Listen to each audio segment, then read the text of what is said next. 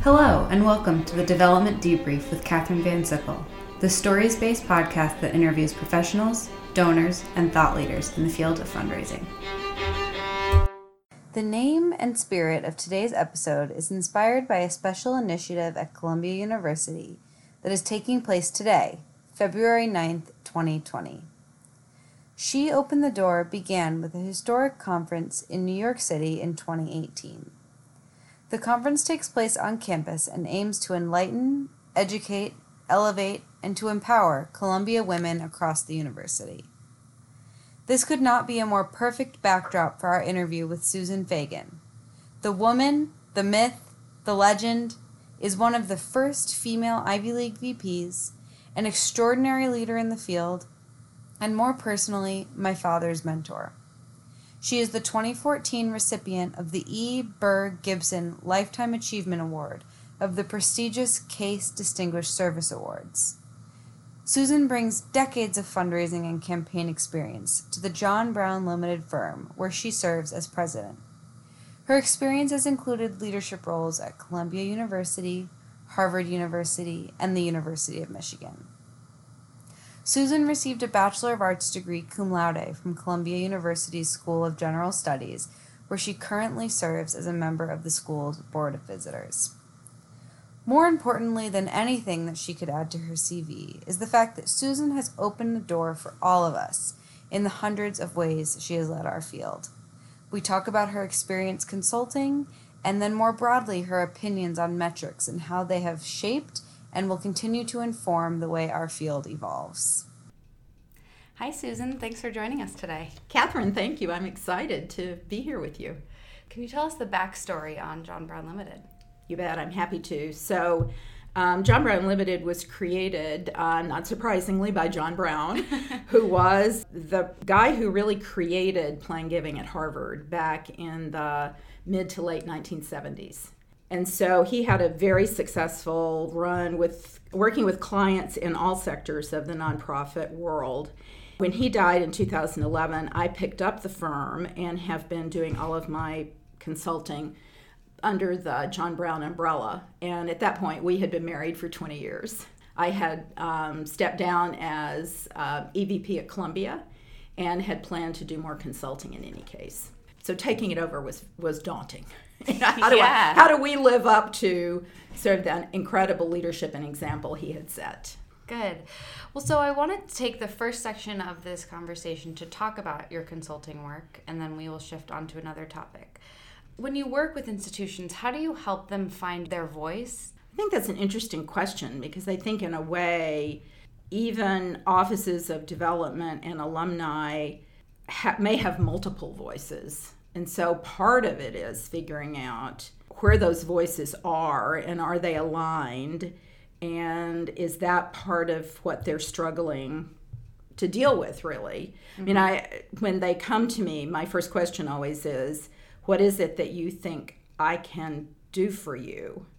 Because sometimes prospective clients have unrealistic expectations about what fundraising consultants can do. They think you're magical. Exactly. What I find often is what they are looking for is what I think you're referring to when you say their voice. So it's the messaging, starting both with their own sense of their mission, but also of the institution and what the institution's trying to accomplish at that point in time. Yeah. Well, in the last few years, and specifically in this past year, we've seen a lot in the news around reputational issues in our field. How often has that been coming up with your current clients and, people that you're talking to in the field? It is coming up with every single one of my clients. In my 40 plus years in this field, I have never seen anything quite like this because we have the reputational issues coming in several different directions. Mm-hmm. So there's varsity blues, and there have been some Me Too issues, obviously. And now we're reading about some international issues that are coming to the fore. Every institution that I'm working with has taken the opportunity to step back and relook at all of their policies related to, vetting potential donors, understanding situations around admissions, and where that we've known for a long time that can be fraught, and so we've all become careful about that.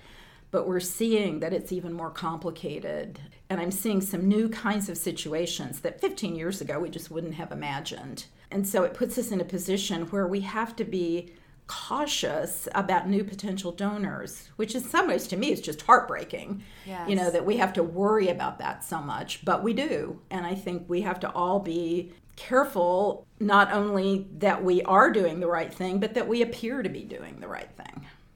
And is that the advice that you're giving your clients right now? Yes, I do worry that we're in some cases overreacting. Hopefully that will balance over the next couple of years when we get a better handle over being smart about this. I mean, I always feel making policy in the wake of some extreme situations leads to very bad policy.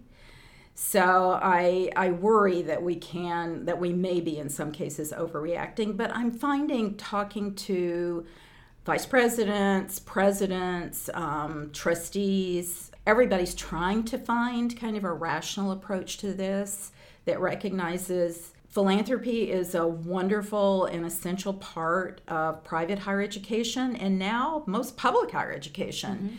And so we have to find a way to recognize and appreciate our donors and at the same time be smart and thoughtful, about these potential issues that could come up, conflict of interest or serious reputational issues.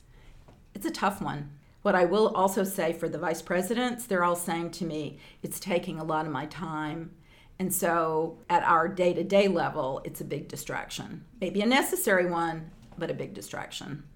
And do you think the implications will go beyond the dollars? I guess you're saying it's taking more time, but what will the other implications be? I think it's conceivable if we get too rule-bound about who we can accept gifts from. I could see a time when the work becomes less human and maybe more rigid. That would be a shame. Yeah, definitely. So I had a question sent in from a listener who is thinking about transitioning to consulting.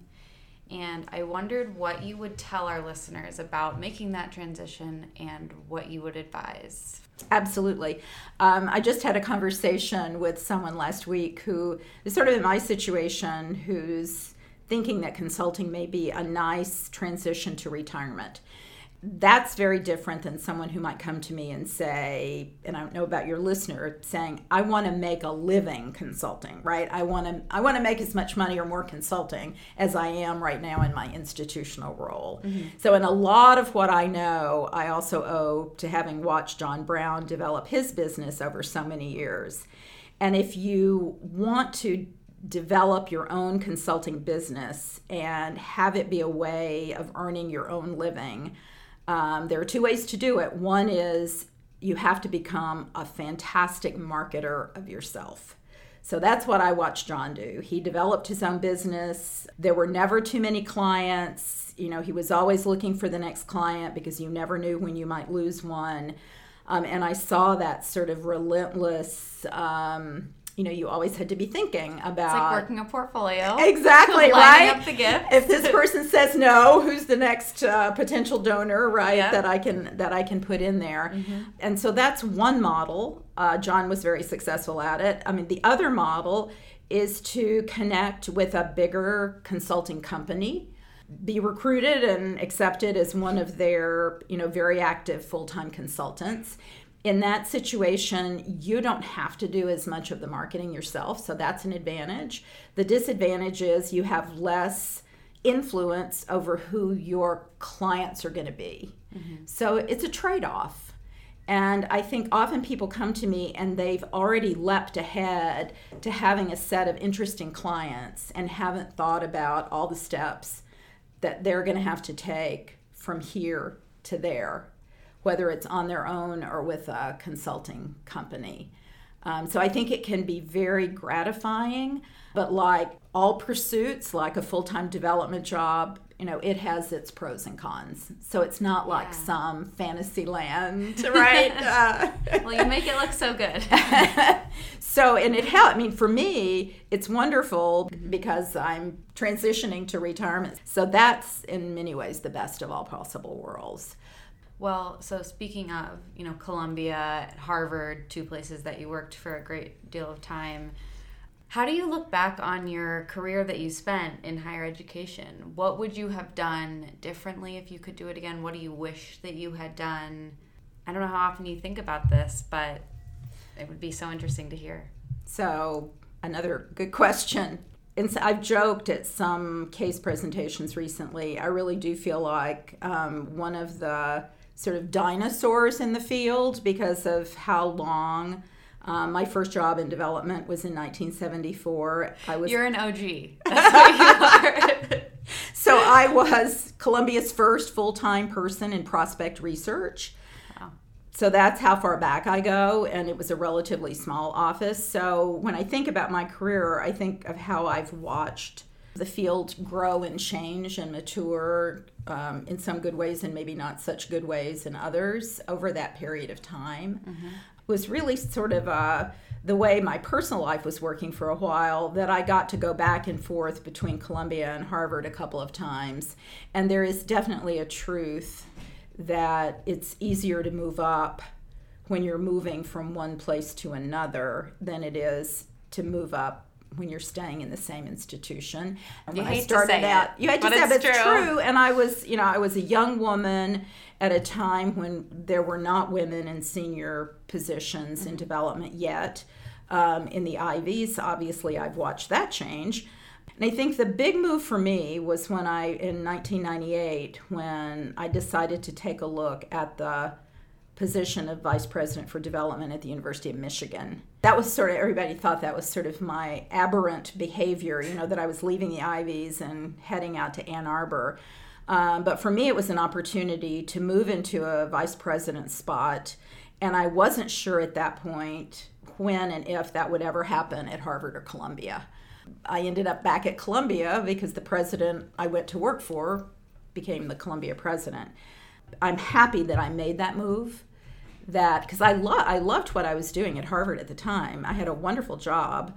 But I What knew, was your job at the time? So I was the number 2 in the university. I was the director of university development. I had been running all of the fundraising for Harvard College and the Faculty of Arts and Sciences. And that part of the campaign was over goals. I felt like I had done sort of what I set out to do.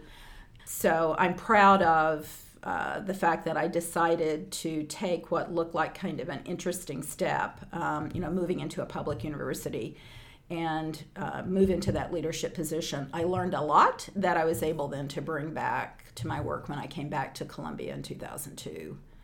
So you would have done that again if you could have. Absolutely. Mm-hmm. Absolutely. So there is some very interesting forward-looking fundraising work being done in a number of our prestigious public universities.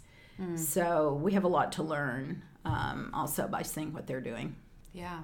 Thank you for sharing some of your personal experiences working in higher ed and in consulting. Now let's have a broader conversation about how metrics impact fundraisers in the field and how that directly impacts us getting to the work. When I was coming up in university fundraising, we had very strong philosophical underpinnings. For example, fundraisers don't set priorities. Academic leaders set priorities. We help fund them. And one of the other strong underpinnings was that we're given this responsibility, opportunity to develop and nurture and sustain these personal relationships between our institution and our donors, our alumni donors, parents, friends, corporations, and foundations.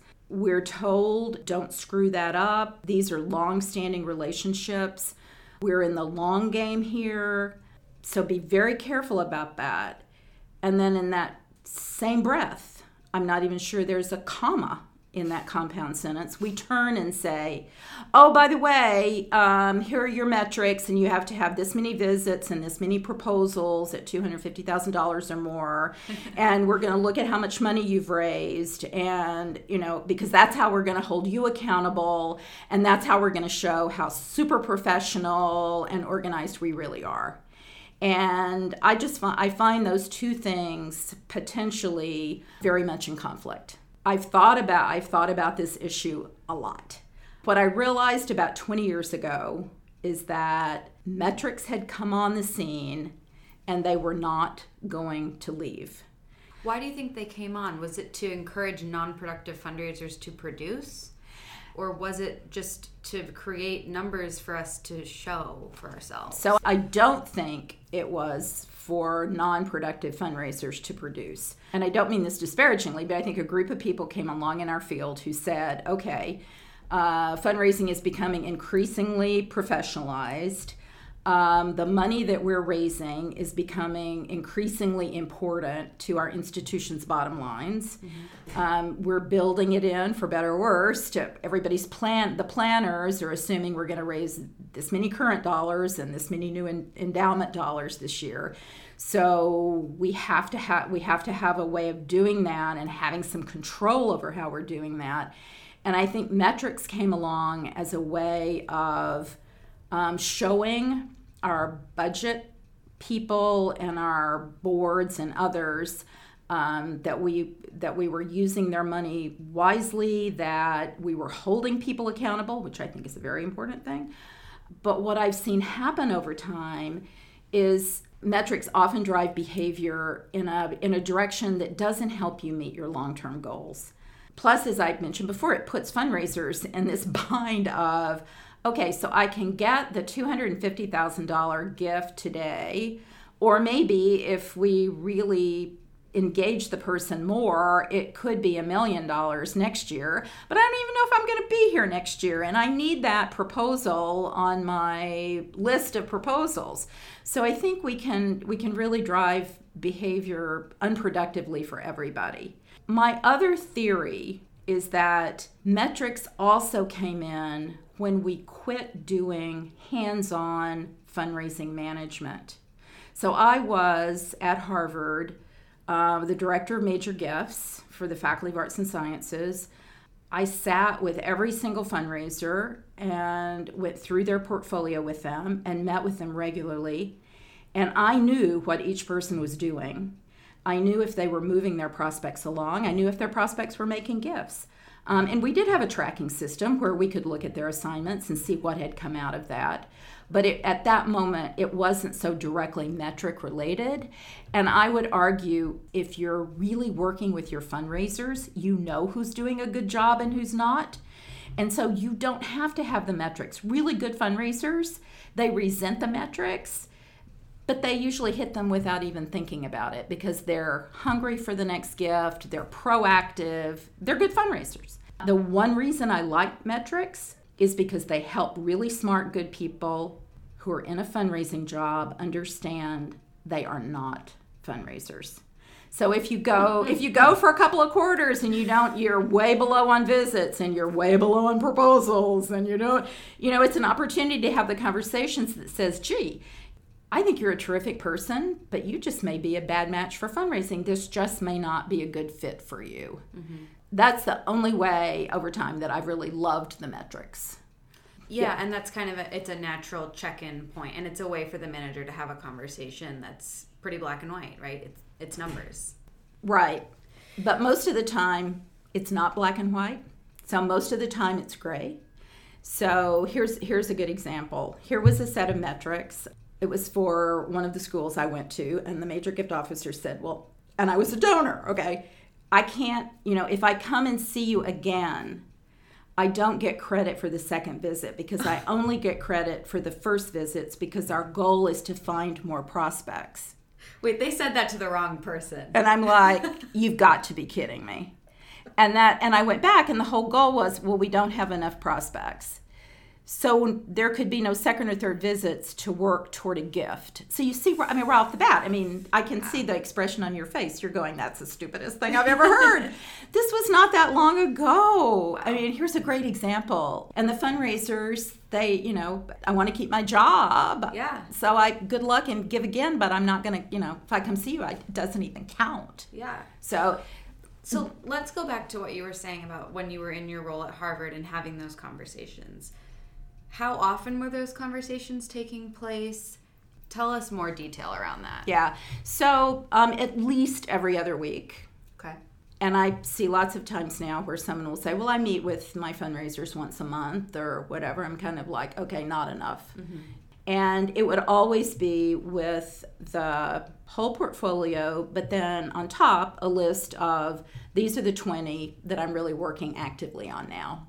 So that is something that it was a recommendation from my dad, where I just made an Excel sheet on my computer and put in my top 20. And now, since I have a regional role, they're all in different places, so it's a little bit disorganized in that way.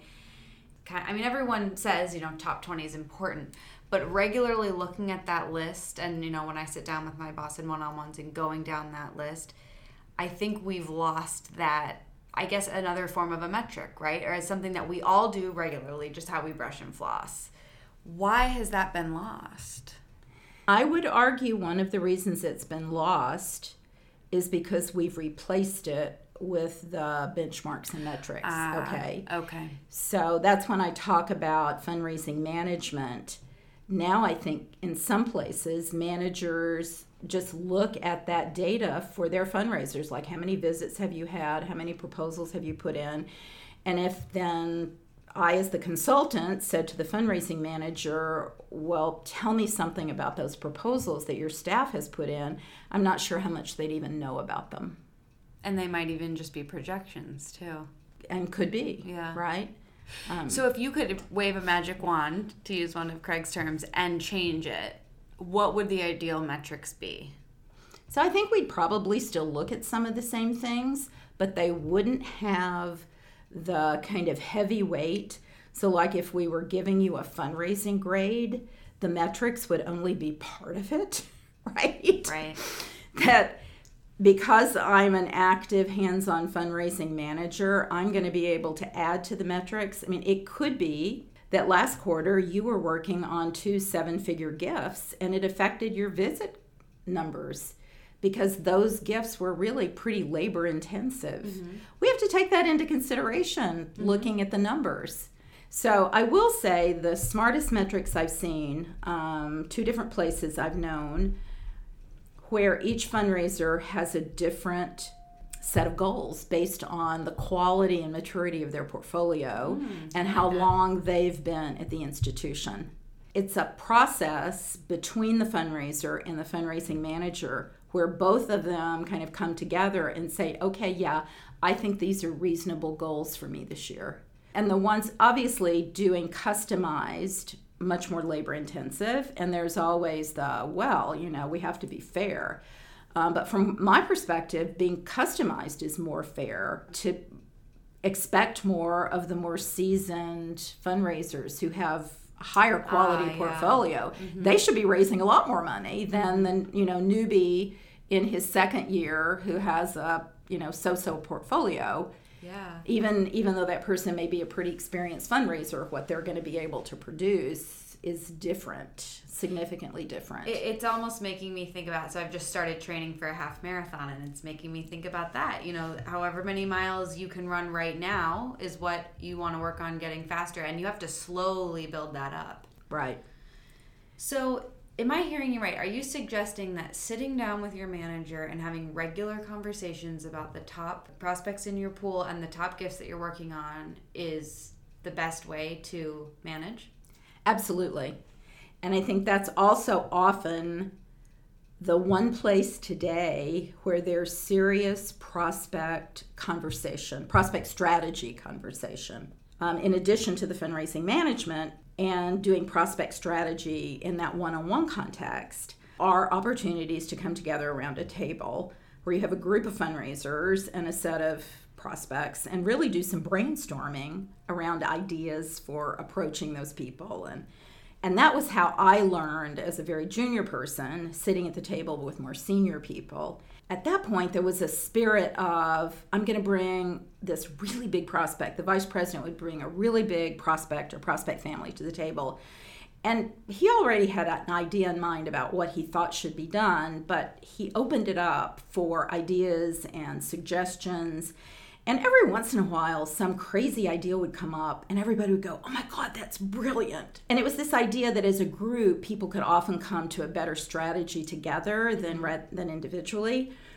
But I do think we've promoted the idea of the sort of individual fundraiser with her portfolio and the expectation that she's going to know what the strategy should be in every single case. So she doesn't want to bring her best prospect to the table for conversation because that might look like she doesn't know what she's doing. We've got to change that culture and go back to a time of saying, no, you may know, but there could be 2 or 3 ideas that come through that brainstorming that are going to amend or change or tweak what you're thinking about doing and make it better. The younger people coming along are going to get mentored about, oh, that's how I should be thinking about my prospects. Oh, I could do that with so-and-so. This is a great idea. Yeah, we do that with our team with university development. And one of the things that's unusual for us is that half of our team is domestic and half of our team is international. And when we first started having them, there were some rumblings like, are the domestics so different from international? And as we started having the conversations, we realized, I mean, yes, it's different, but the international fundraisers had so much to share that we didn't know, and vice versa. Exactly. No, and I think that's a super important point about the fundraisers together. So the international fundraisers are going to have some institutional knowledge about programming and content about what's going on at Columbia that maybe the domestic fundraisers haven't been exposed to yet. So to your point, you can share that information. Well, maybe your prospect would be interested in this program that I know more about. Yes. So I think that cross kind of fertilization of ideas is also a really great thing. It's never a waste of time. I'm totally committed to the importance of doing that. I'm not sure how else we learn to do it and how we get sort of the best strategy ideas in place. Yeah. Well, you talked about getting credit for more than one visit, which I think is hard to imagine. On a similar vein, how does share credit help build a stronger culture? And let me just explain for those listening. For us, when we talk about share credit, we're talking about working with another fundraiser on a gift and 2, maybe 3, but more often than not, 2 fundraisers get credit for bringing in one gift. For us, this has helped encourage collaboration and partnership. Is that common? I don't know if other places do it or not, but I'd love to just hear your thoughts on the concept of shared credit. I'm a huge proponent of shared credit. I mean, I would argue it's the only way to go. But I do know there are places that don't do it. My most personal example was several years ago when my son-in-law, Ryan McDonald, who's a senior person in this field, he was working in principal gifts at an organization, and he and the foundation director had been working on a big multi-million-dollar grant for the organization. And they got it. And it was very exciting. And then Ryan came to me and he said, I don't believe this. Only one person can get credit for that gift. Oh my gosh. And he said, so here we collaborated beautifully, and now I'm in a totally competitive moment where I have to fight her to get the credit. This cannot be right. Okay, everybody who's listening, that cannot be right. What do you lose by sharing credit? Nothing. You only gain. These are not auditable numbers in the institution's bottom line, right? This is about creating a culture of collaboration and working together and teamwork rather than a set of Lone Ranger fundraisers. If Ryan had stayed there, he would have thought, well, God, next time I'm not even going to involve her because then I really might not get the credit, right? I mean, that's not the way to raise the most money. So what ended up happening? I think he got the credit because, as it turned out, he had put in more hours. Oh my gosh. But it was unhappy, and he was very unhappy about it. I can't quite figure out sort of rule-bound people who get kind of caught up in that sort of rigidity that does not support clearly the kind of culture in organizations that most of us have wanted to create. Do you have any other thoughts on metrics and how we can think about them differently? I think having fundraising managers who are savvy enough to be able to help fundraisers come to their own set of goals. And then I think having other aspects of performance. You and I have both worked in an environment where core values count toward the 100%, if you will, in terms of performance of fundraisers. Yeah, at Columbia, a part of our performance metric is if we've met our values. So that's sort of the opposite of only one person can get credit, because the core value says you can be like the super top fundraiser of the year in terms of results and not get the best performance rating if your core values were low. Mm-hmm. And I think that's such a powerful message to send to the whole organization.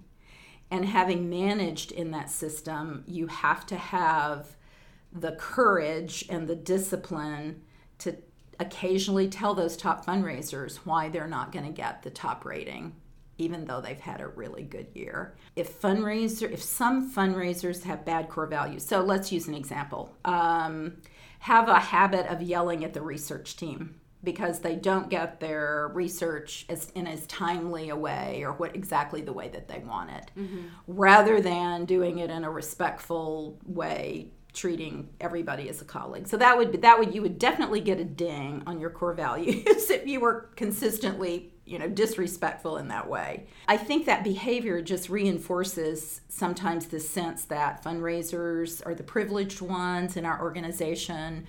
They get all of the benefits, they get all of the hurrahs and pats on the back, when in fact we know it does take the entire organization to make us successful. I mean, this is seriously true. You have to believe that it's really true, that it takes everybody. And so I think having those core values and saying to that fundraiser, sorry, if you start treating the researchers with respect, you're going to get a bigger bonus, or you're going to get a bigger pat on the back or whatever. I think that's hugely important to the rest of the organization to see that.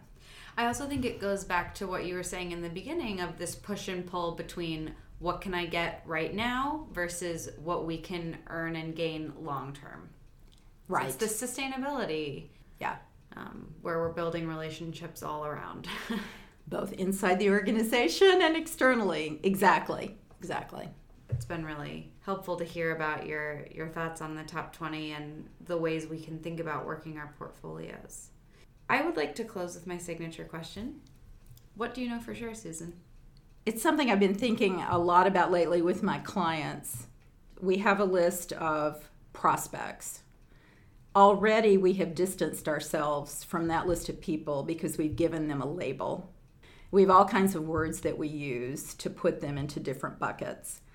And that in our work, we sit around and we spend a lot of time speculating about what a particular prospect is going to think about this proposal, or what she's really interested in, or what he feels about our institution. And we forget that these are human beings who, with us, want a trusting and confidential relationship. If we don't know what they think about something, I now say every single time, go ask them.